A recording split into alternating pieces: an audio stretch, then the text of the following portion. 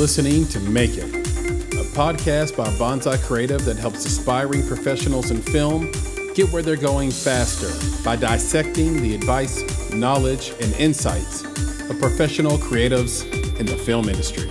I'm your host, Chris Barkley.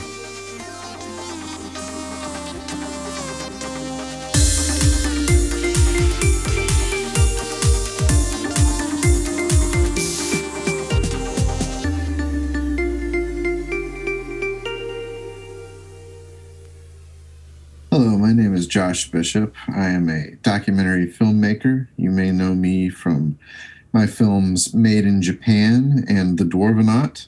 Currently, I'm working on a music video for Easy Eye Sounds, Dan Auerbach's music label, and a TV pilot. Josh Bishop, welcome to the Make It podcast. Thank you. Glad to be here. Anytime. Truly excited to have you on. So much to dig into around your life in the creative arts and in film and beyond. To give the audience a deeper sense of who you are, I'm going to read a little bit from your bio. And as I always say, this is the internet. So when I get done, feel free to jump in and say A, B, C, or D was inaccurate or that was spot on. Josh Bishop is an award-winning director specializing in feature documentaries, branded content, and music videos. Josh's first documentary feature, Made in Japan, currently streaming on Amazon Prime, premiered at South by Southwest in 2015 in Austin, Texas. The film boasts Morgan Spurlock as executive producer and Elijah Wood as both executive producer and narrator. His second documentary feature, The Dwarvenaut, premiered at South by Southwest in 2016 and is currently available on most VOD platforms after almost 3 years on Netflix. After almost 2 decades of life in New York City, Josh relocated to Nashville with his family in 2018, where he continues to create documentaries, branded content, and music videos. While staying safe from the pandemic, Josh and his wife, Keturah, teamed up to officially form A Window in a Tunnel. Josh's most recent work includes multiple music videos for Dan Auerbach's Easy Eye Sound recording label and an array of videos for an exciting selection of emerging Nashville talent. That sounds like a lot of stuff going on and a lot of awesomeness. Does that sound about right, Josh? Yeah, that sounds about right. That definitely does sum up who I am and what I have going on. So much to dig into there. But first, I want to start with something that might actually go nowhere, which is, why do they call you the Bish, and who started calling you that and why? That's hilarious. That actually makes me smile. So I have back in New York, an old friend who passed away. His name was Jim Starace, and he was a real deal old school New Yorker from Queens. And he was like an animator. He was a stop motion animator, but he also fronted this band, Puny Human, which was like a stoner rock band. But he'd been around for a long time, and I was brought into contact with him to work on a film together. We made a stop motion animated film together, and everyone that knew him got a nickname. So he used to call me the Bish. And we have a pretty big group of friends in New York. Like, a lot of people knew him and loved him very much. And that's so funny that you're asking me about that, man, because he's like one of these people that like he died and everyone just broke everyone's heart. But I hear his voice a lot, you know, because I learned a lot from that guy. He was quite a bit older than me. I knew him in my 20s mostly. And at the time, I don't think I understood like how just how much of an artist he truly was. I was really just kind of dead set on working on my own film with him. And it wasn't until he died. I mean, I truly love the man, but it wasn't until he died that I really kind of started to understand like the gift that he had given me by working with me, and how much I learned from him, you know? So by you asking me that, I can't help but think that he's like saying hi, you know? Oh, that's beautiful. Yeah. That's beautiful. I love that, and it is funny because when you lose someone, and then anyone that loses someone young, for example, it stays with you for life, and it's funny how those people sort of reach down from the heavens and remind you that they were there in your life from time to time like this. So I love that. It happens to me all the time. So I'm glad I could be the messenger for his reach down from the heavens to you right now. Well, thank you, man. And I say that, like, I believe that stuff, I mean, I'm not by any means a religious person, but I'm definitely, I have certain spiritual beliefs. And I think, I feel creative energy around me from other sources quite often, and definitely from Jim. His name's Jim Starachi. He was in another band called Norman Bates and the Showerheads, which any punk rocker from Queens from the 80s knows. The 80s and 90s will know Norman Bates and the Showerheads. He was Jim Starachi literally auditioned for the Ramones when they were looking for like, I don't know who it was that was no longer there, but they needed a bass player, and Jim auditioned, and it was funny. He told me the story went like this: the guy he calls up to make the appointment, and someone answers. It's not one of the Ramones; it's their manager or something like that. And he goes, "Yeah, so what's your name?" And then Jim goes, "Jim." And then he heard Marky Ramone off to the side go, "Huh, Jimmy Ramone. Yeah, that could work." And he said he went and auditioned for the Ramones, and he said it went really well, but the gig ended up going to someone else. But it was like he was like that kind of guy. He had those kinds of New York, like old school New York punk rock stories. He was as authentic as it could. Those kinds of people aren't really around anymore, so that's why it was such a gift to know that guy. Yeah, for all the accolades a person can have in their life, the ones we remember are the people who touch us with their great stories and experiences that they were brave enough to embark upon. Right. Yeah. They can bring us, and that's a nice segue into the next thing I want to ask you, because you've lived your life by a credo, if you will, which is films are like windows that give us a glance outside of the tunnel of life.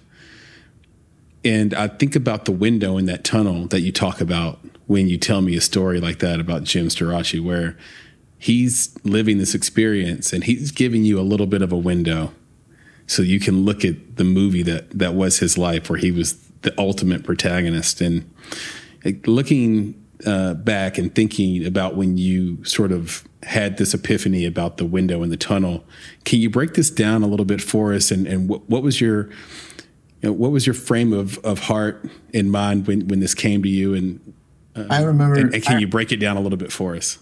Yeah, man. I remember exactly where I was. When I was 22, I moved to New York City from Belgium. Like, I'm American, but I grew up in Europe. And I came back to the United States with the goal of making films. And I knew that I kind of did not want to work within the Hollywood system, and that I definitely was more aligned with the independent artists, film for art as opposed to film for commerce. Mm-hmm. And I kind of always had that like alternative mind.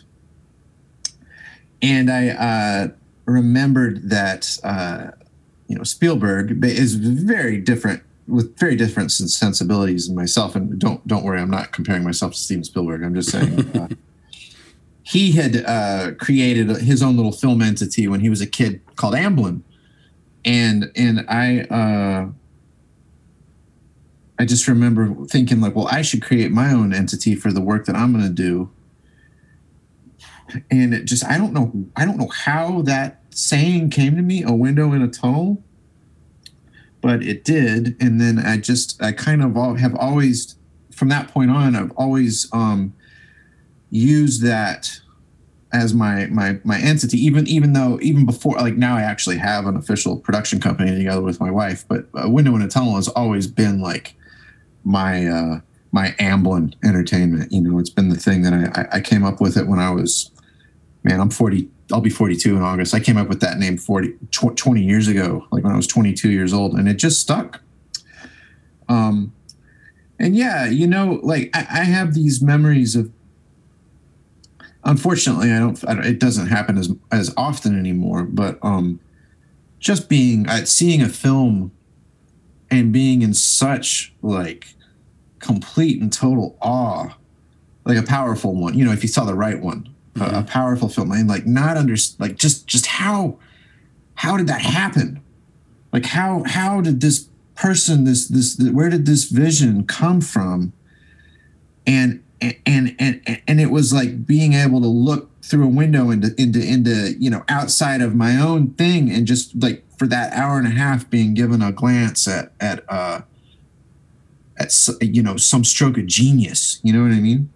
And I guess that's kind of like what where that came from. Again, I'm not trying to say that the things that I do, I don't consider myself a genius by any means, but just the ability to look outside of your own kind of little thing and into something else is, I guess, what A Window in a Tunnel kind of has always meant for me, You mentioned you knew you didn't want to work in the Hollywood system. That's a pretty bold thing to know at the age of 22. Most filmmakers at 22, that's all they're trying to do. So was there something that happened, something that hit you, some experience you had, something you witnessed that turned you off from Hollywood young? Yes. That's funny. Well, first of all, let me say this. First of all, I have always been, from the time I was a kid, like I started listening to punk rock and kind of alternative. I kind of had alternative sensibilities from a very young age. So I've always been very much kind of attracted to the anti-establishment thing. Mm-hmm. But when I was 19, I have a cousin, Chris, who was a stunt guy. He doesn't do stunts anymore, but he was a stunt guy, and he worked on a lot of major Hollywood blockbusters. And my mom had heard from him, he had heard from my mom that I was looking to get into film. So he invited me out to LA to work with him for a summer. And this was like in 99. And he was working on Pearl Harbor, that Michael Bay movie. Mm-hmm. And I worked with him I just did like 2 days on that with him. And the film hadn't even been cast yet. It was literally Michael Bay was shooting stunt tests out on Long Beach, and it was nothing but stunts. And it was like incredible. But that summer I hung out with my cousin and all of his stunt buddies, and I'm very grateful that I had those experiences. But I just knew, like, that kind of cutthroat. It just seemed to me that those movies were not. I was not wanting to get into the film business to make. I wanted to get into the film business to make a living, but I didn't want to get into the film business to make Michael Bay movies. I wanted to get into the film business to make my work, my stuff, to learn how to get that done. And I think I was young and stupid enough to when I finally did, I just dove straight in, and I was like, it's come hell or high water, that's what's going to happen, Yeah, absolutely. I have been able to in my life maintain. I've never had another job. Like, I've always worked in the film business from my entire adult life. And when I look back at things now, I'm like, I don't know how the hell I pulled this off, but somehow I have. Knock on wood, Yeah, you're living the ideal life according to creatives. The many people know this if they've been listening to this podcast since day one, but for you, you may not know, but this podcast got started by me going around and my partner Nick going around and asking people in the creative film world, hey, what does it mean to make it? What does it mean to make? And we just had a handheld recorder, Josh, at the time. So what does it mean to make it? What does it mean to you to make it? And people would say almost every time, well, I just want to pay my bills doing art. And I just want to pay my bills doing art. And we could be cynical about it and say, well, we don't believe you. We think you're giving us the answer you're supposed to give us, and really you want to be rich and famous and all that stuff. And I think to some people we've seen that's definitely the case. They don't just want to pay their bills doing their art. They want so much more, and that's fine. No judgment. But what you just described is what everyone says they want, Josh. Yeah, it's I don't know. It's like it's a blessing and a curse, because I knew from the time, I always, I play guitar too. And I when I was a kid, it was like, I'm going to be a rock and roll guitar player. And I that was just going to happen. That's just the thing that I was going to do. Like I couldn't actually see anything else happening for me. And then I saw Down by Law, Jim Jarmusch's Down by Law, and everything kind of saw that movie, and I was like, wow, man, that was rock and roll. And I was 16, and I was that kid that was always picking apart the movie. Yeah. and always like you'd be with friends and they were enjoying the film, but I was always, yeah, but didn't you see that mistake, or didn't you? I would have totally done it this way. And I'd always kind of had thoughts about what it would be like to make films, but I didn't know about this other way. I just thought that filmmaking meant millions and millions and millions of dollars and Hollywood. And it was either that or, at that age, it was like either that or really boring French movies, which no one wanted to watch. Like that was my perception of films. Right. And I didn't know that there was this. Yeah, but there's also this other thing going on where it's all the people are almost like auteurs. It's like, and when I became aware of movies like Down by Law and David Lynch stuff and Herzog and then I did later on kind of start to understand the French New Wave, and then I got into all these Japanese movies, and I just became obsessed. And so I guess when I was like 16 or 17, I decided like this is what I'm going to do. And there's no one that can tell me otherwise. And I left Europe. I came back to the States, and I just started, man. Right, because earlier. I'm sorry. Go ahead. I started PAing on commercial. I literally just started doing anything that I could. I mean, I did have a little bit of PA experience. After I worked with my cousin in LA that year, I flew back to Belgium, and I lived in Belgium for like another 2 years, and I got into their film industry, and I worked there for a little bit, and then I just decided it was time to come back to the United States. I'd been gone for almost 11 years, and I knew I didn't want to go to LA, and so I went to New York, and I just dove straight in, Yeah, I love that. And so you were around, because you mentioned growing up, being American, but growing up in Europe, and I believe you speak Dutch and French and Japanese fluently. Well, I don't speak Japanese fluently. I do speak quite a bit of Japanese, but I speak Dutch fluently. Yeah. Got it. What I do speak some Japanese though. Yeah, and then French. You speak French as well? I have like I can kind of get by in French, because if you grow up in Belgium, you have to you're expected to it's mandatory at school, you know what I mean? And I gotta say, if I would have stayed for like another year, I probably would have become fluent, because I was working in the film business there, and the film business there is bilingual.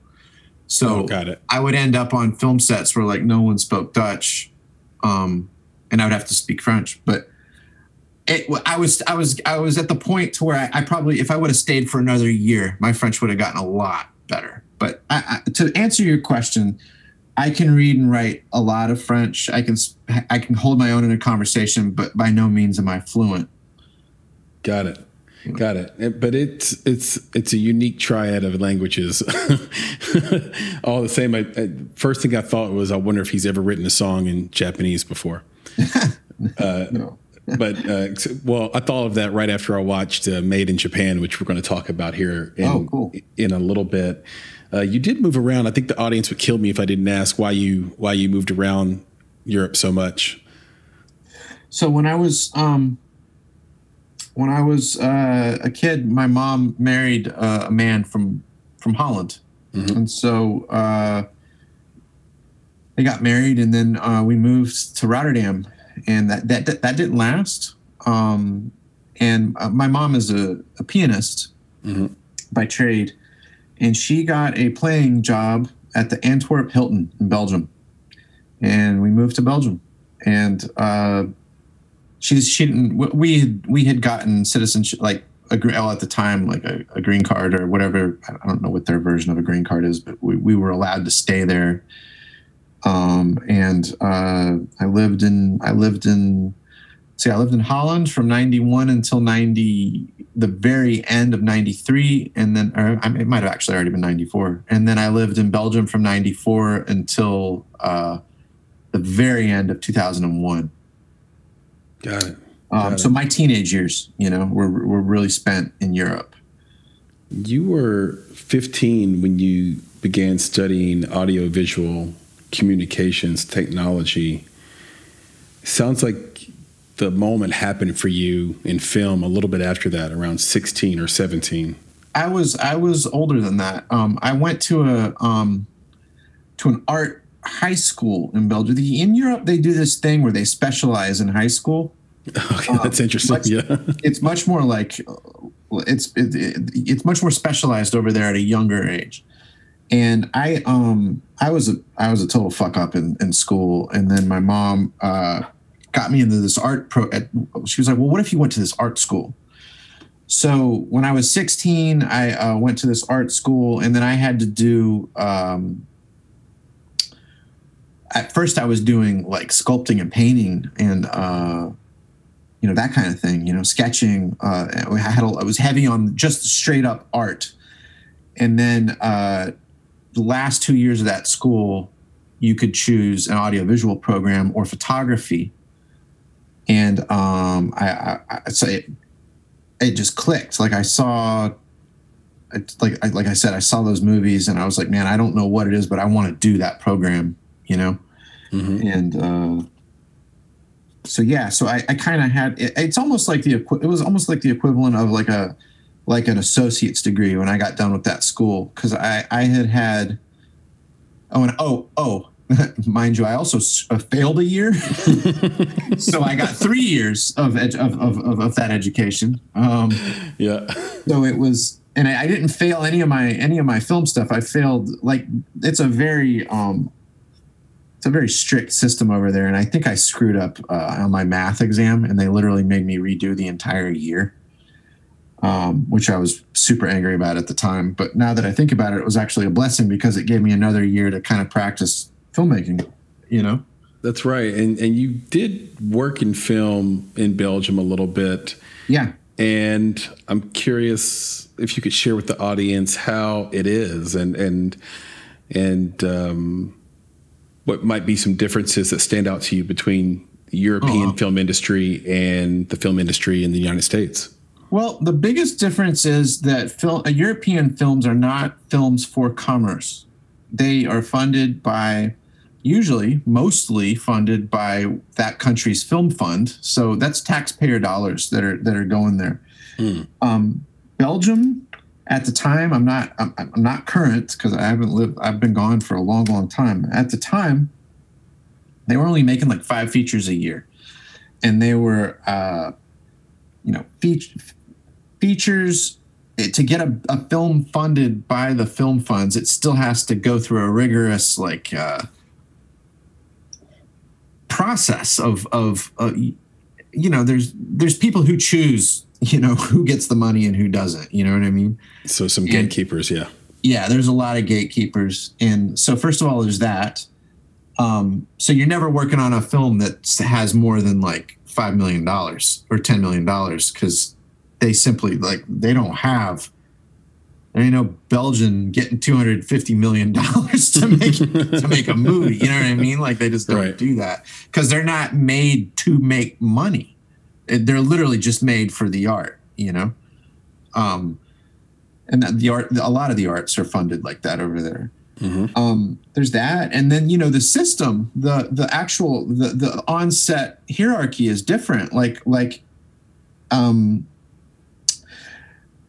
You know, in the American system, you know, the first assistant director is not trying to ever be a director. That guy, you know, probably will stay in AD and maybe eventually start producing. Whereas in Europe, in the European system, the assistant director wants to be a director and will become a director eventually. Mm-hmm.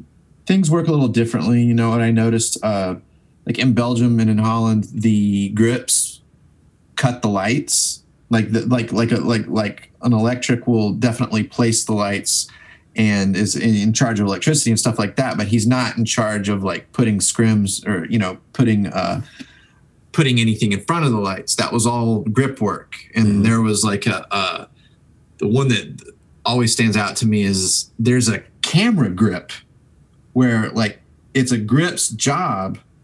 Like he's literally a camera grip. It's the grip's job to move the camera. And that grip, that guy knows how to take that camera apart, put it back together, load, film, everything. But he doesn't ever do that unless, you know, for some reason the loader is sick or something like that. But in the United States, in the American system, if anyone touches the camera besides a camera assistant, like, you know that guy would get assassinated. So I guess there's just things. There's things about just technical things, you know, that are different in the European system than they are here. You know, which do you prefer? You know, I think, you know, my independent spirit kind of prefers. You know, I don't know if I necessarily prefer the American system or the European system more. I mean, I know that my style itself probably lends itself more to the European system, and just I'm not trying to make Hollywood blockbuster movies, you know? Right. But you know, there is something to be said for if you get on a real deal union American movie set, that is a well-oiled machine, and those are technicians and craftspeople that come from families, you know, generations of craft, and it's so professional. They're so good at what they do that it's just second nature, you know, and some of the most talented craftspeople in the world, and their jobs are really kind of unsung because no one really knows what they do except for people inside the movie business. You know what I mean? Yeah, absolutely. But a good focus puller, a good first assistant camera person, what that guy does is it's insane. Like the level of craft and attention to detail and the nerves of steel that those guys have to have, you know, to be able to pulling focus at a shallow depth of field while some guy is like charging straight at the camp. You know what I mean? Like it's those things are just, those are insider bits of knowledge that the real world, you know, that people outside the film business can't really appreciate because they literally have no idea what's going on there. But yeah, I would say that American craftspeople are probably higher skilled, just in that there's more money behind it. The union system you know, those are families of third and fifth generation guys that are doing that. You know what I mean? Absolutely. So I would just say that because there's more money in the American system, the level of professionalism and just well-oiled machine is higher here. But that by no means does that mean that the movies are better. It just means that the craft itself is more, for me anyway, is more honed in and more tried and true, if that makes any sense. Oh, it definitely does. Like, you know, I remember watching, it was 1917, a couple of years ago, a year or two ago. I can't remember exactly when that movie came out, but to Deacon's movie, right? And the shot at the end where the protagonist is, because I'm forgetting the character's name and the actor's name, but where he's running across the field to deliver the message, and the battle is going on all around him.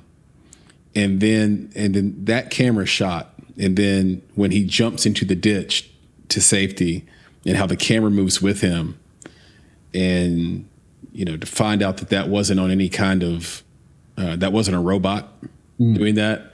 I geeked out about that, and the people around me that were watching it with me weren't film people, and they were like, "Okay, big deal." I'm like, no, no. That is maybe the best shot I've ever seen. That was incredible. That should win. That shot alone won all the awards for me. So I'm definitely with you. Let's dig in. Go ahead. Let me just book in that real fast. Yeah, please. Move on. I definitely don't mean to say that. Some of my favorite DPs in the world are Europeans. Some of my favorite filmmakers in the world are Europeans. I literally just mean the hierarchical professionality of the way that the American system is set up is simply because it has so much more money, is able to be that much more of a machine. Does that make sense? It's absolute truth. Yeah, it's absolute truth. Yeah, I'm with you for sure, because I believe we were talking about this early last year about how many films were coming out of the UK that were just as you described, like these $1 to $5 million sort of taxpayer BBC funded films that were great, but they couldn't sell them. Like the market had dried up on them. This is actually right before the pandemic. I'm sure they sold as soon as the pandemic hit because people needed stuff to watch. But there was a crisis going on in indie film in Europe because you had all these taxpayer funded $5 million, $3 million indie films that couldn't find a market anymore because of the way that the Netflixification, I'll just create a word, of the distribution side of film, where, hey, we want to compete with Netflix, let's make our own things, let's be insular, and we're not going to scour the market for films as much anymore. But I think the pandemic actually switched that. It was kind of a boon period for indie creatives and smaller creatives all the way around. It was very interesting how it all went down. Speaking of independent film, you made a touching documentary. I really enjoyed it. Made in Japan. And this follows the story of the first Japanese woman to play at the Grand Ole Opry. Yeah. So Tomi Fujiyama. That's right. Yeah. And I want to know how you found out that this person existed. How did you know Tomi existed? And why did it take 11 years to make this documentary? Okay. Well, so at the time I was married to a Japanese woman, no longer married to that person, but I was young, and I knew I was 24 when I started making Made in Japan. And at that point in my career, I knew that I had to make a feature. All of my favorite guys, everyone that I knew, like no one, at that time, you're young. It's like, oh, I should make a bunch of short movies, and then I can make a really good short movie. And then that short movie, maybe I can use that as a calling card to fund my feature. Mm-hmm. And that was the thought. And I was like, I early on figured out, that ain't happening. Like, no, like you can make the best short film in the world. That doesn't mean no one is giving you money. Like literally no one is giving you money. So I just kind of early on figured out, like, I got to make a feature, like come hell or high water. And I wasn't setting out to be a documentarian. I wasn't setting out to make documentary. So I fast forward, I'm kind of just married this Japanese woman, and we went to, she was a jazz singer. My ex-wife was a jazz singer. And she took me back to Japan, and she's like, I know this lady that you got to meet. She was the first Japanese person to play on the Grand Ole Opry. She's a country singer. And she used to take voice lessons from Tomi. My ex-wife used to take voice lessons from Tomi Fujiyama. Got it. And so I went to a gig in Yokohama, and I just see this tiny little, she's like 4'10", literally. Like she's like this tiny little woman, killing it, just absolutely killing it. And I kind of, at first, and it was also, I think, the age that I was. At first, it was like, yeah, I totally want to go see this. I want to go see the really weird thing. Yes, let's go watch a Japanese person play country music. and then I quickly realized that the woman was authentic, was real, and that this was a very she knew what she was doing. She was amazing, and I just fell in love with her. And then while I was standing there watching her play, I was like, I'm going to make a movie about this woman, and I'm going to get her back on the Grand Ole Opry. And that's just what's going to happen. And then so I talked to her after the show, and then ended up going over to her house to meet her and her husband like a week later, and we signed a little deal. She told me that sure, you can try and make a movie about me. And then I said, okay, I'm going to. And I don't think she really actually didn't. I don't think she believed it. Right. Then I went back to the States thinking I was going to find money for it. And then it quickly became apparent that no one was going to give me any money. And so I just kind of started piecemeal making the film. In like 2005, I went back and actually did some shooting. And a lot of that stuff made the final cut of the film. And then I was thinking that I'd find, okay, now I'll find the money. Right. And then no money. Went back again in 2006 to do some more shooting. And then I was like, while I was over there, I was like, well, maybe if I just like, maybe I should go ahead and reach out to Grand Ole Opry and like get them interested, because surely and clearly they'll be interested in this living piece of history. Like they'll have her back on, and then maybe I'll have this woman who's going to get back on the Grand Ole Opry, and then maybe we can find some money. So I totally contacted the Grand Ole Opry. I found out who it was that I needed to contact, and they were completely uninterested, like unequivocally. We could give two flying fucks about this woman. No. And that really was very disheartening for me, because at that point, I had already been kind of at it for a couple of years. And when they said no, I was like, what do you mean? What do you mean no? I couldn't understand. And I wrote back. I was like, are you sure that you understand? Like, I literally wrote an email back like, wait a minute, let me explain to you who this woman is one more. And it was like, no, yeah, we know who she is. We're just not, no. And so then it kind of took a turn, and it was like, well, wait a minute. Like now okay. So now you have basically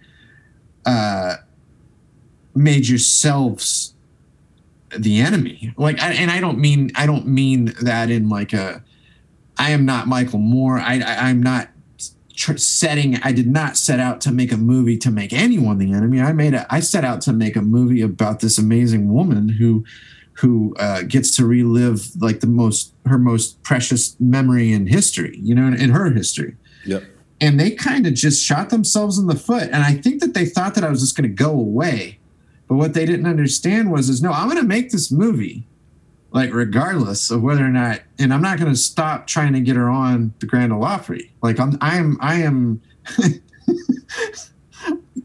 I'm like a booger that you're not going to be able to shake off your finger. You know what I mean? And so,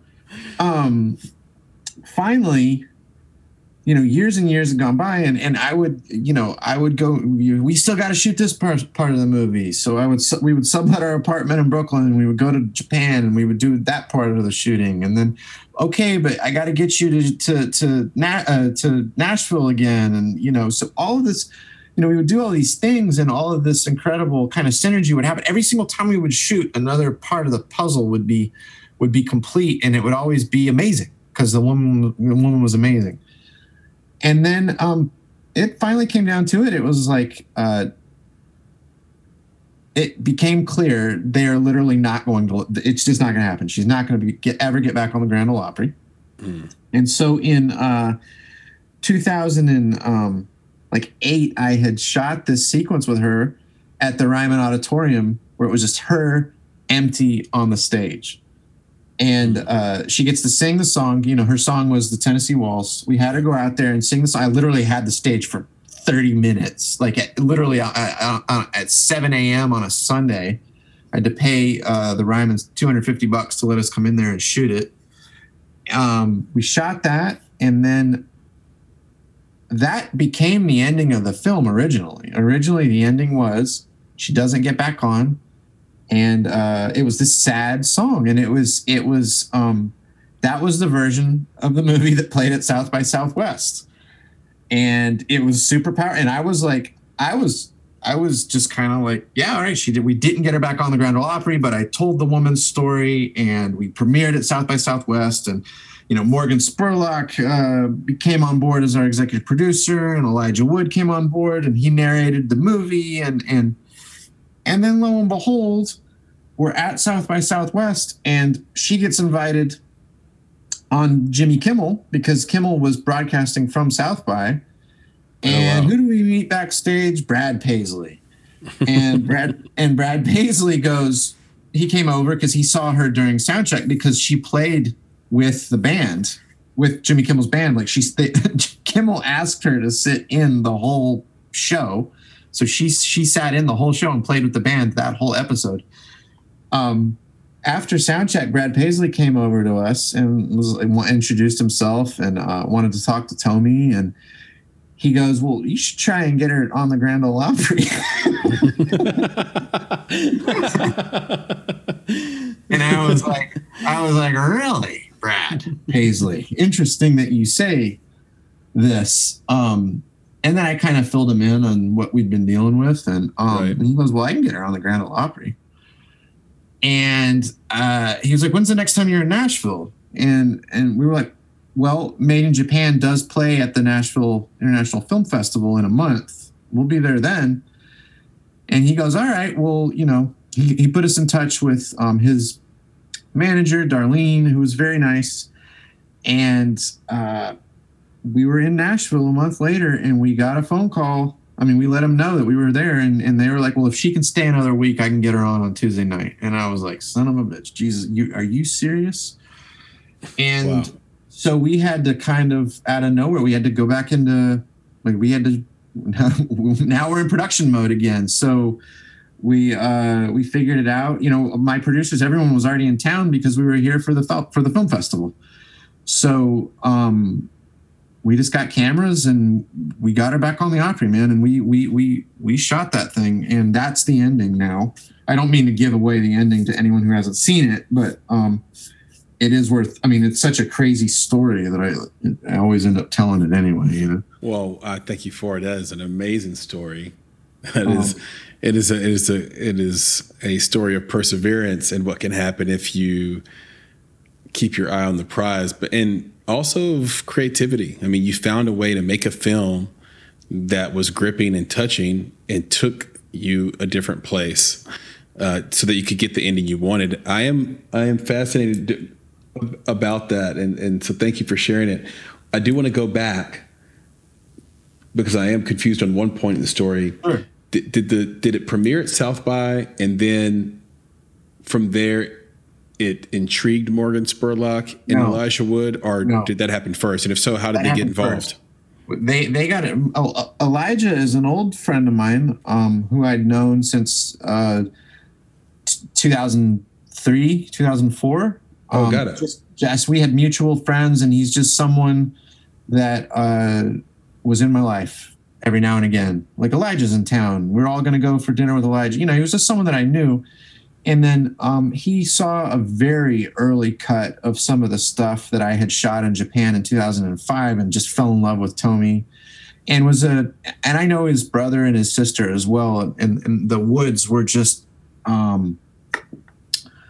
very supportive in a friend way. Just you know, very supportive in what I was doing, and they really.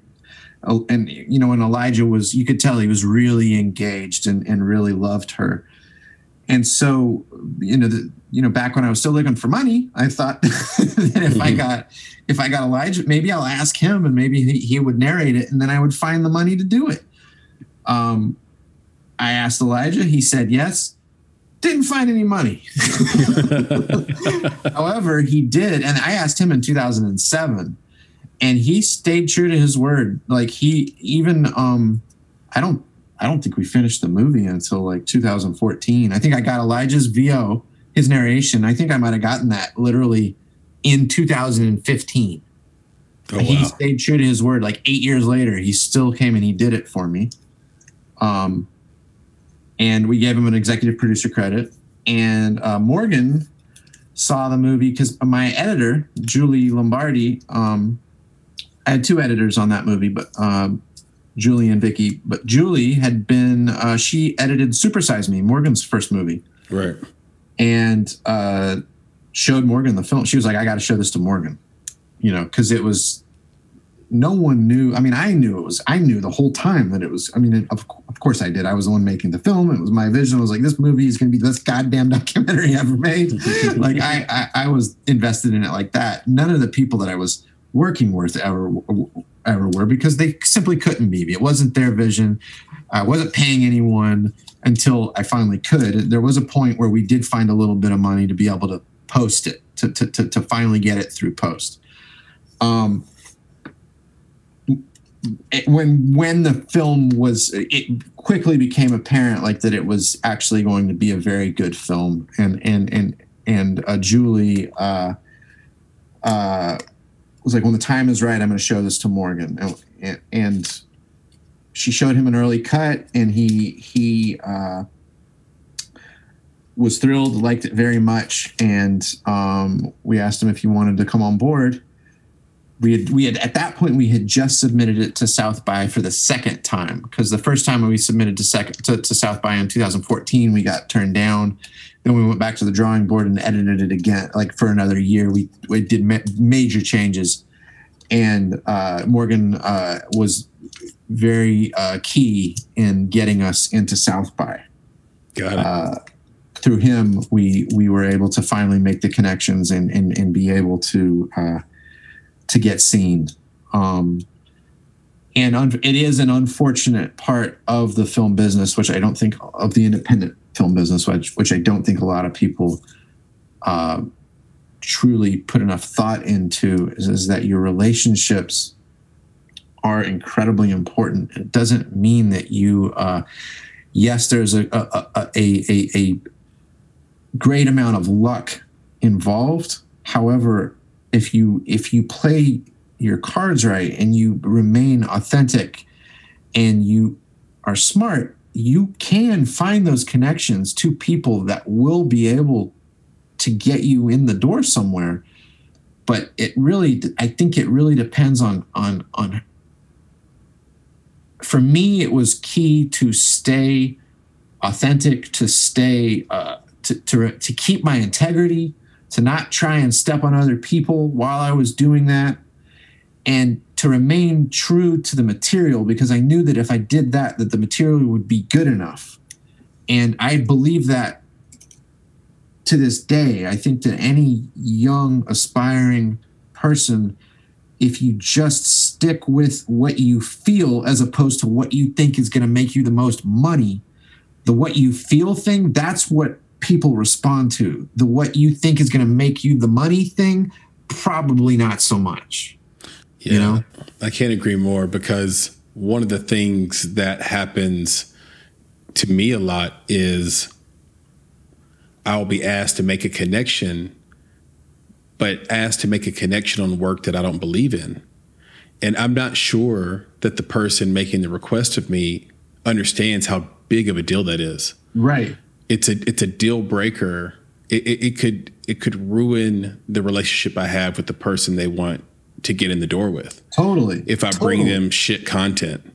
Absolutely. And I don't think that I fully, I think another thing that a lot of people early on in their careers don't understand is like yeah, you got that independent project that you're putting all your blood, sweat, and tears into, and it's going great, and you got this product, and wow, it's amazing, and then now oh holy shit, you get into a festival, and then now what? Mm-hmm. People don't know that side of the business. Once you get in there, that's when the business starts. That's when the business starts. It's not you making the movie. It's not you learning how to make a good movie. No one tells you what you've got to be able to do once that movie is done.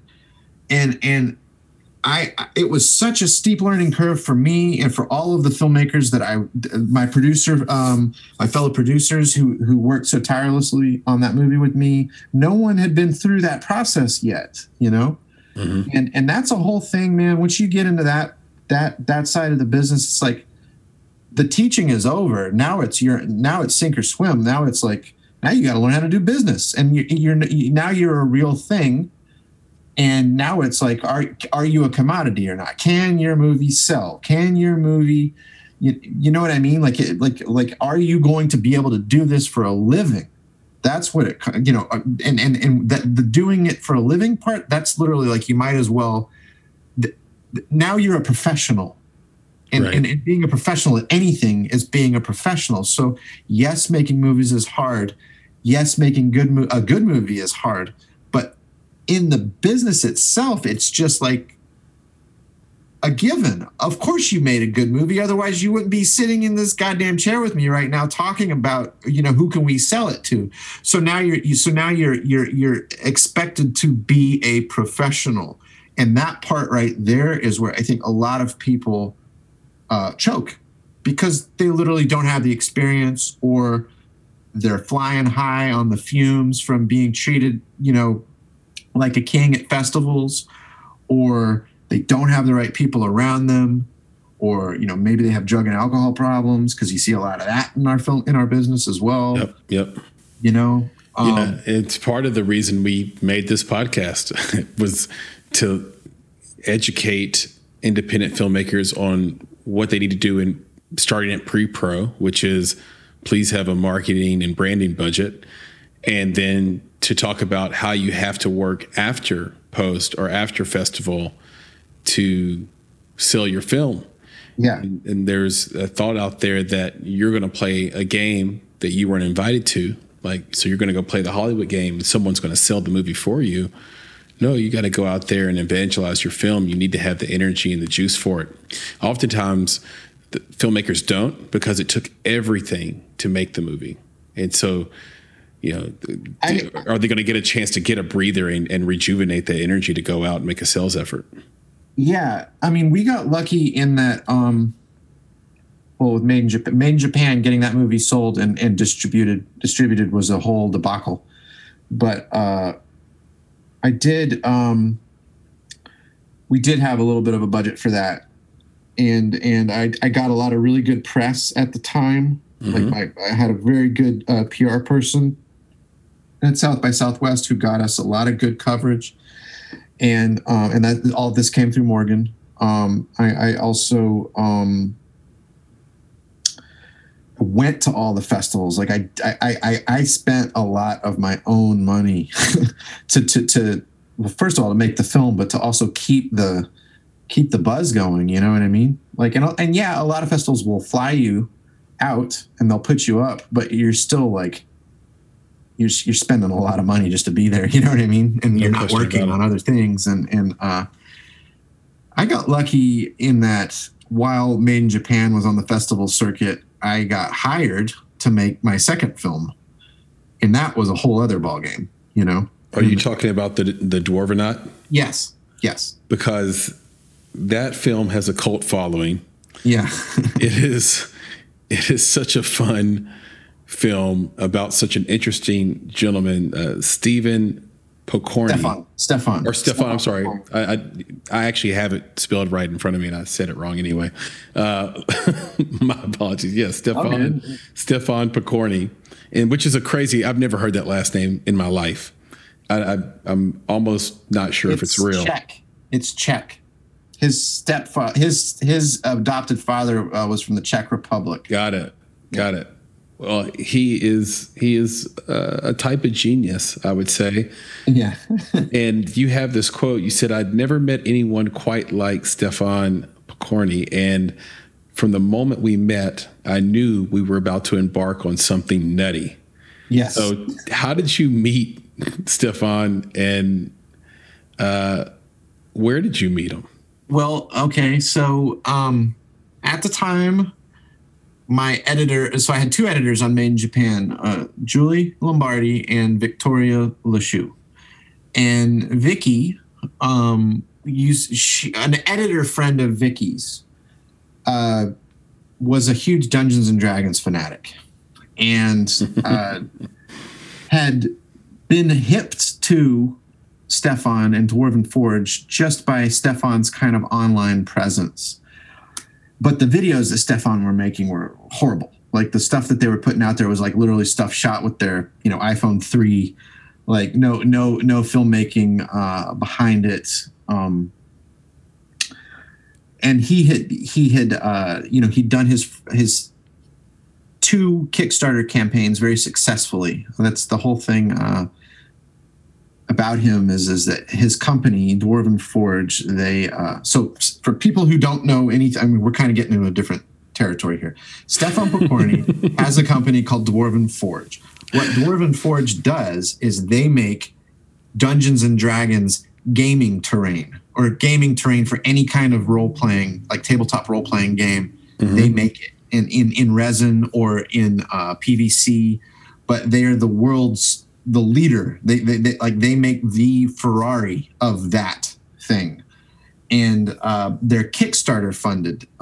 Stefan started the company back in the 90s, but he was almost bankrupt. And then in 2011, as kind of a Hail Mary pass, he did a Kickstarter, and the geek world united, and he raised like crazy money for enough to keep him in business.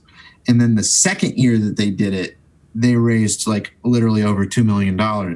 Wow. So he and this isn't $2 million that goes into his pocket. This is $2 million. Basically, if you pledge during one of their Kickstarter events, you're basically you're pre-ordering, because what the money comes in, and then they have everything mass produced in China, and then you get your thing. So it usually takes about 6 months before you get your whatever it is that you ordered. Right. Forbes magazine has named Dwarven Forge as like one of the most successful Kickstarted companies of all times. So I met Stefan because that guy, Vicky introduced me to Nate, who was a fan, and Nate is also a filmmaker. However, just at that time, they were talking about doing a pilot for like a reality show or something like that, and they were willing to pony up some cash for that. And would Nate be interested? And the fact of the matter was, Nate was just too busy. So Vicky told Nate, like, look, I know this other guy who just finished this feature, and we hadn't even been accepted in the South by yet, but. He just finished this feature, and he's, you might want to talk to him. So I met with Nate, and then he kind of hipped me to what kind of a person that Stefan was, and I was like, man, that sounds like my kind of guy. So I got a camera, my camera guy, Mike Gomes, who ended up shooting the whole thing, and we went over there and we met Stefan, and it just became apparent that, like, yeah, this is going to happen. And at first I got hired to make a pilot for a reality show about Dwarven Forge. And I was like, I could make a feature out of this. And then we got into South by, and then I was like, see, I make features. and it was like, why don't we do this instead of that? And so it turned into a feature, and I followed him through his third Kickstarter campaign. I followed that company through their third Kickstarter campaign, and I told his story from beginning to end, which was just a fascinating story. Like, the guy himself is such a fascinating guy. And we got this crazy like surreal documentary, which I was also given the opportunity to. I made all the music for it, which was great for me because as a filmmaker, I've always played music, but I never aspired to be a professional musician. I just wanted to I just play guitar in my house. You know what I mean? Like, but I always make my own music. And I was able to score that movie. And I was really, when we had a budget, and it was the first time that I was really able to kind of flex as an artist and be able to be like, wow, man, we've got the money to do the things that we need to do, and miraculously that thing got it. We went from pre-production, November 2014 to South by Southwest 2016 world premiere. I made that whole movie and got it into South by Southwest in a year. Wow. While on the festival circuit for Made in Japan. So I would fly off to some festival, come home, shoot 2 or 3 days, get on another plane, go somewhere else. And miraculously, I figured out that just when I look at it now, I was like, I don't know how that happens because I was just a kid who wanted to make movies really bad, and I made it happen, and it did, and it does. Like I've got stuff going on now. I mean, I'm not crazy. I'm not swept up in a film festival, whirlwind right now. But I have, because of those things, I have been able to keep doing what I do, and figure out how to, still slowly but surely plod along as a director, Yeah, absolutely. What a couple of years of your life. You'll be telling that story to your grandkids someday, I'm sure. Yeah. Do you know what Stefan's doing now? Yeah, Stefan and I are. Well, part two to that, to the Dwarvenaut, is Stefan and I became such good friends, and while we were in Italy, a large portion of the film was shot in Italy, and because he was adopted by Italians. His father was Czech, and his mother was Italian. They adopted him in the United States, but they were ethnic. His father, Jan Pokorny, was from the Czech Republic, and his mother was from Italy. So he spent a lot of his youth growing up in going to Europe in the summers. So a large part of the film was shot in Italy, and a lot of that footage didn't make it into the film. And so while I was cutting together some of the DVD extras, I made this little 10-minute documentary, and it's literally Stefan in Italy. We just kind of followed him around in Venice, and then we followed him around in Rome. And it was the most hilarious thing that I'd ever done, because it's like Anthony Bourdain on acid. like this crazy Fruit Loop, and a lovable Fruit Loop. I say that with much love and affection. He's literally one of my favorite people on the planet, Stefan. And him and I both kind of at the same time, we were like, man, we can make it. We could make a TV show out of this. And we kind of both just like looked at each other. And I was like, yeah, that I think that would sell, like a documentary travel series based on the origins of fantasy. Mm-hmm. And that's, I'm not a fantasy guy. Like I've never been a Star Wars dude. I've never been a Harry Potter guy. I've never been that guy, but I'm a Stefan Pokorny guy. Right. and I came, our sensibilities are so similar that we just decided, all right, well, let's try and see if we can't make that happen. And so in 2019, after I'd already moved down here to Nashville, and we developed a pilot and went and shot and produced. 2019 was spent producing a pilot for that show. It's called Destination Fantastic. We went to Iceland. We did a whole thing on the Vikings and on like the origin of the fantasy genre with Viking mythology and volcanoes and glaciers, and we touched on the gaming culture in Iceland, and like it's like that's the root of the show is to travel the world in search of fantasy. Yeah. are in business with Legion M, who are a production company out in Los Angeles, and they do a lot of really cool things. They worked on Mandy, the movie Mandy that came out a couple of years ago. They worked on Tolkien. They worked on I think it's called Colossus, that movie that what's his name? Nacho Vigalondo. Yeah. He's done just quirky film director. Anyway, cool people, and we are in business with them. And COVID slowed us way down because we were hoping to actually already kind of be making the film or making the show. The show, yeah. But we're slowly but surely the wheels are turning, and hopefully that show gets picked up, and we'll be doing that. And, I think it will, because Stefan kind of jumps out at you on the screen a little bit, and a lot of bit. Yeah. And so I would tell anyone listening that hasn't seen your film, The Dwarvenaut, go seek it out on Amazon Prime right now, and it is well worth the $2.99 that it will cost you to rent it. So please spend the $3 on this film and not on, let's say, a coffee, and sit back and enjoy. Yes, and for the price of a coffee, you can behold a film about one of the most unique individuals that the universe has ever gifted our planet. Right. If there was the theory that half alien, half human people walk the earth is supported in this man's body and behavior. I think it's great. And in the meantime, he's literally like one of my best friends. I tell my wife this all the time. I was like, seems like a cool dude.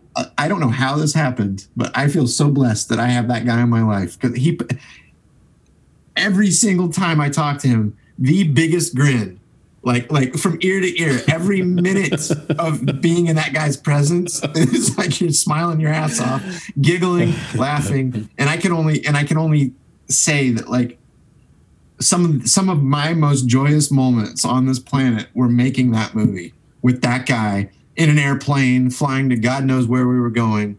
But like true, those moments, that stuff will probably never happen ever again. You know what I mean? Like those were once in a lifetime moments. And to be able to, the thought of being able to make a TV show with the guy where that's literally, traveling the globe. I just contradicted myself. I said that will literally never happen again. Hopefully the moments of me traveling with him will happen again. But the childlike wonder, the wonderment, the amazement, like in the meantime, he's a good friend of mine. I know him. Then it was just like, holy shit, this exists. Like this guy is real. You know what I mean? Yeah. I can't wait to see Destination. Fantastic. That sounds right up my alley, and I know it's going to happen, because it's just. Thank you for your optimism. We need it, and there are good things happening, and I believe in it fully. And I think you will be hearing more about that soon. I cannot wait. You've been so generous with your time. I just have a few more questions. Are we good? Yeah, man. Yeah. Awesome. What are the two best pieces of advice you've been given in your career, and who did they come from? Okay. Like just straight up career advice was when I was 22 and I had only been in New York for maybe 6 months or maybe a year, I got a very unique opportunity to work on Coffee and Cigarettes, a Jim Jarmusch movie, as a PA. Was on it for 2 days.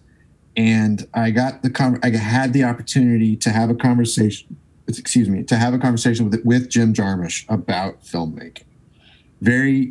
I shouldn't have been doing that. I was breaking all of the rules of set hierarchy.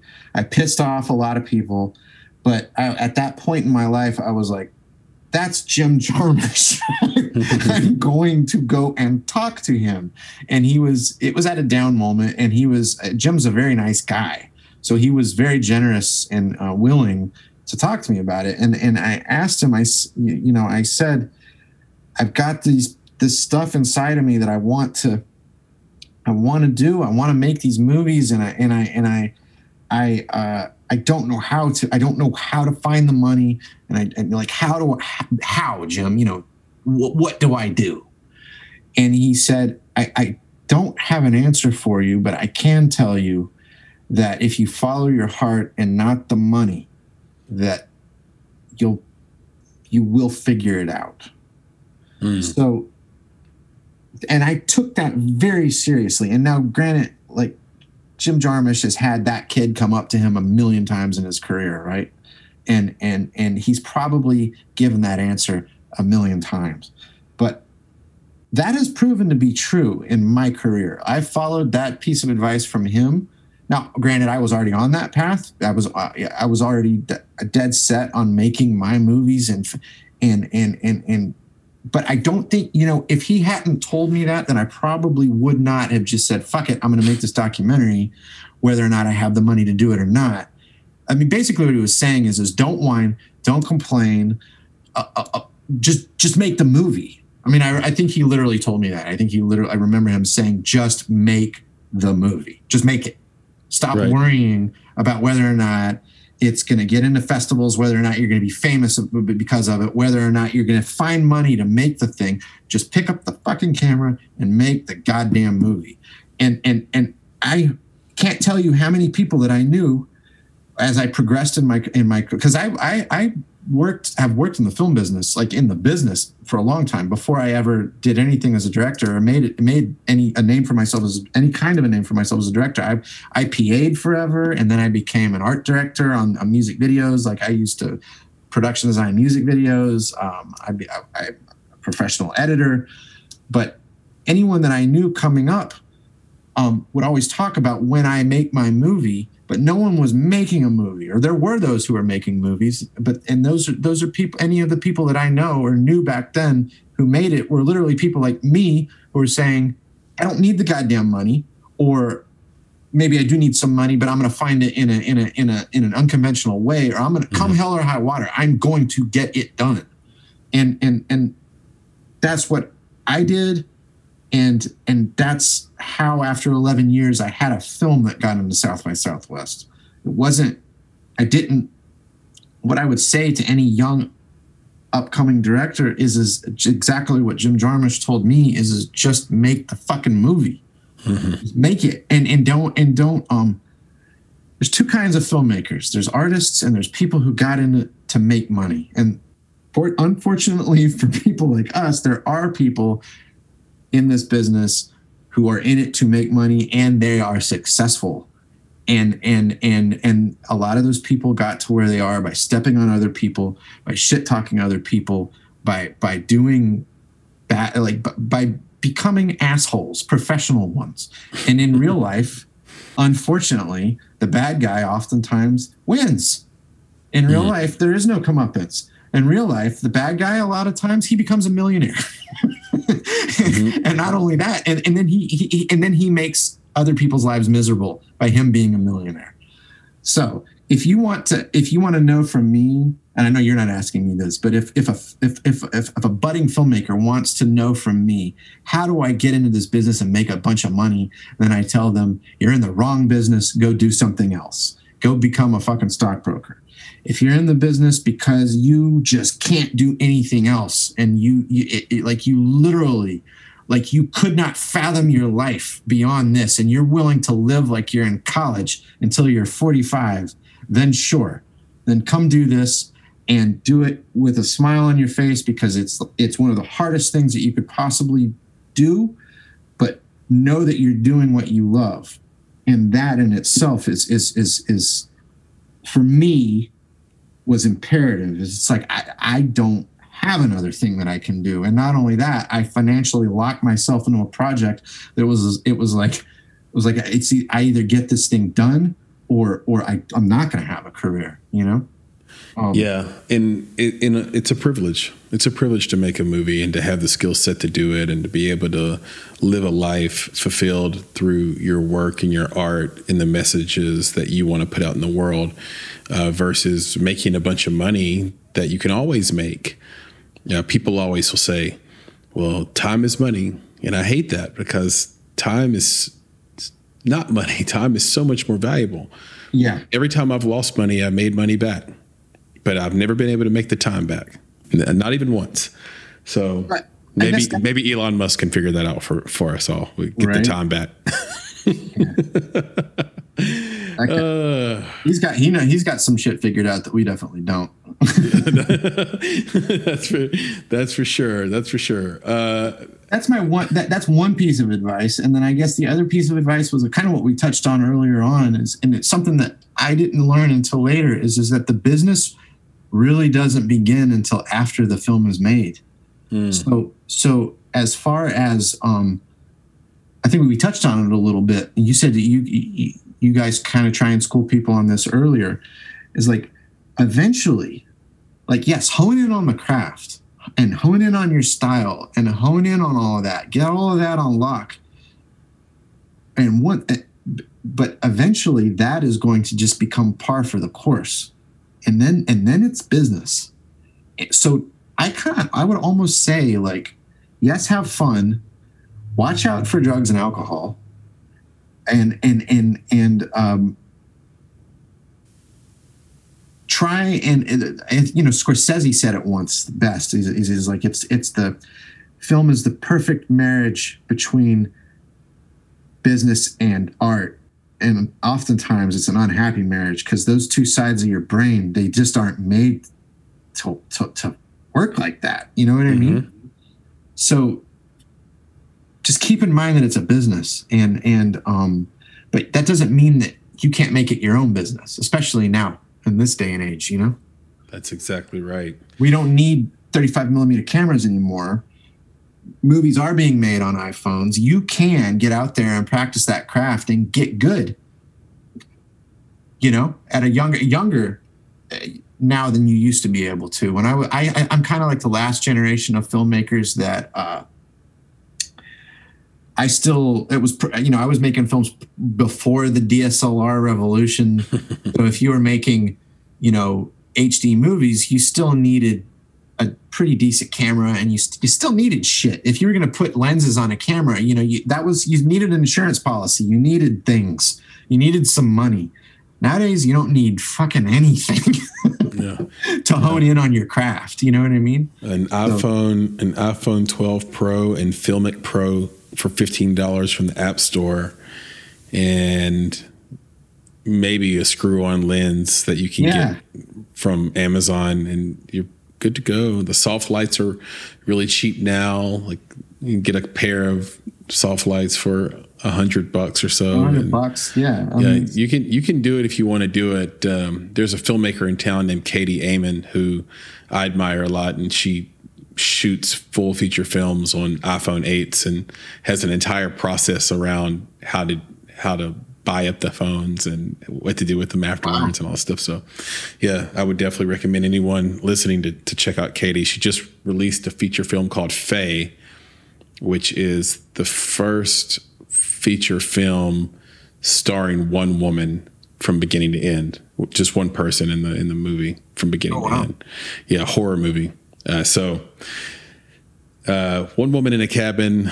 Not that this is like sponsored by Faye and Katie Amon, but yeah, there's one woman in a cabin losing her mind slowly. So yeah, check that out. It was shot on an iPhone, I believe. You're a passionate guy, Josh. This has been a blast. I'm curious, how do you see yourself giving back through the work you do? What is the impact or message you want to leave behind? I'm not really a message guy. I kind of try and stay away from messages because I consider myself a highly flawed individual, and I've had a pretty crazy life, pretty dramatic and traumatic youth, and it's been very difficult to do what I do, and to kind of get through childhood to where I am now it's been a journey for sure. But I consider myself very flawed, so I don't like to try and point fingers and say you should think this in my work, because I think that if you look at I'm just maybe I'm not that confident, maybe I'm not confident enough to tell the world you need to think this. But what I kind of, what I do is I stick true to my style. I don't take projects that I don't believe in. I only take projects that I know that I can make excellent on my barometer. And I feel like, I guess I kind of just try and set an example for other people who want to learn how to do this. I just try and be as honest as I possibly can. And last year, when the tornado came through, I was given an opportunity to go shoot for 4 days with a very small crew for no money. It was a little bit of money, but not, when I say no money, I mean, in film terms, no money. And we're working on finishing that thing. That's a work in progress. I'm not, I don't know what's going to happen with that, but that was really just, you can make art in lieu of donating money. You can make art to reflect the time, as opposed to, art is a reflection of the time. So for me, if I'm ever going to make something with a message, it's literally just holding up a mirror and showing it, as opposed to saying like, you need to think this or that. It's like what I do with my films is I hold up a mirror, I show that, and I say like, what do you see? Does that make sense? I love it. I love it. I hope that makes sense. And I honestly mean that. I'm not trying to sound like it's not some hipster bullshit. You know what I mean? Well, we get a lot of that in Nashville, these days. But I don't think you're one at all. This has been just a wonderful conversation, and so many points to touch on. I have so much research on you. I probably could talk to you for another 2 hours, but we'll save it for round 2. Josh, tell everybody where they can find you on the internet, on social media, and maybe even see some of your work. Okay. Well, so you can find me on just at inatunnel.com. You can find us on Instagram and on Facebook. Just look up, let's see, what is my Instagram handle? I think it's at inatunnel. And same for Facebook. You can find us on Facebook. You can see Made in Japan. It is no longer streaming as of like Amazon just dumped a bunch of titles, but you can still rent it. It's on Amazon and it's on Tubi. You can see Made in Japan, and you can also see The Dwarvenaut on all of the online portals, Amazon, iTunes, like all of the stuff, like all of the SVOD things. Like all you got to do is Google it. You can find both of those movies. And then I would say, stay in tune, because you're going to start hearing stuff about Destination Fantastic, and that hopefully from this podcast to God's ears is going to come into fruition. I believe it. That's going to be a show unlike anything you've ever seen before. I absolutely cannot wait for it. And we'll end on this. What are the advantages of having your life partner as a business partner, and what are some of the drawbacks as well? My wife's a photographer. She's a documentary photographer, and she's a photo retoucher. And she'd never shot video before. And then during this pandemic, we just kind of did some experiments, and they went really well. And I was like, I can use your skill. Let's pull our skill sets together. So now we're a husband and wife filmmaker team. She's shot multiple projects for me. And just by me kind of under my direction, she's becoming like I don't mean like I'm teaching her to be a DP. I just mean like if I direct her what I want, then she can she's been able to figure it out. And we're becoming like a really cool filmmaking team. And that's something that I never thought I'd have at my disposal. So that's been great. Like my partner, my wife is my life partner, and I've been blessed to have someone that our aesthetic is very similar. So it just kind of works like that. So creatively, we've been able to feed off of each other's skills because she's a photographer and a retoucher. I'm a director and a professional editor. So we've been able to pull our skills together and we've become a rock and roll team. You know what I mean? I love it. So that's, it's just been incredibly advantageous. Any kind of I mean, like she's my wife. So oftentimes on a set, if we're shooting together, then, you know, that's not your, you know, we could snap, you know, it doesn't happen often, but sure, you can snap at one another or you know, and amends might need to be made after the shoot's over. And we have a 5-year-old, so that causes some issues. We always have to find, if we're working together, then we always have to find a place to put our child. Right. You know. Yep. I love it. Business wise, she's way more savvy than me, so I kind of leave the any of the accounting and all that stuff. She's mostly in charge of, and then the phone calls and the schmoozing and all that stuff. I do that. I take that part of the business. Sounds like way more upside than down, Josh. And just like this podcast, just like this conversation, way more upside than down for sure. I had a great time. You're a brilliant storyteller, and I wish you nothing but luck going forward. I know you don't need it, but I'll wish it anyway. I need it. Trust me. And I hope we get to see each other face to face soon, and definitely do a round 2. Yeah, man, I'd be honored. Thanks for having me. Anytime. Take care. Take care. Peace. You've been listening to the Make It Podcast. To find more information about this week's topics, including links to relevant blog posts, projects, and indie creatives, please visit our website at www.bonsai.film. If you haven't already, you can join our podcast community on Apple Podcast or the podcast app of your choice by searching for Make It Bonsai Creative, and the show will pop right up. You now have the opportunity to support the production of this podcast. If you love Make It and are a true fan of what we're trying to accomplish in the indie film community, please visit www.bonsai.film and click Contribute.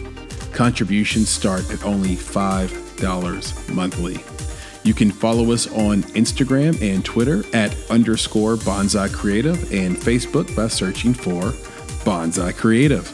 You can follow Nick on Twitter at Nicholas Bugs, and you can follow me, Chris, on Twitter at Flame in Your Heart.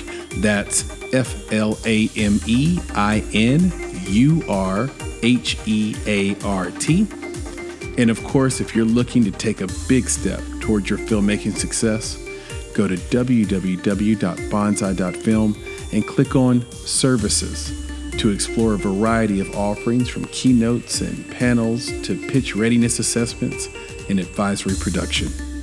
You have everything to gain. Until next time, be better, be creative, be engaged, and thank you for listening.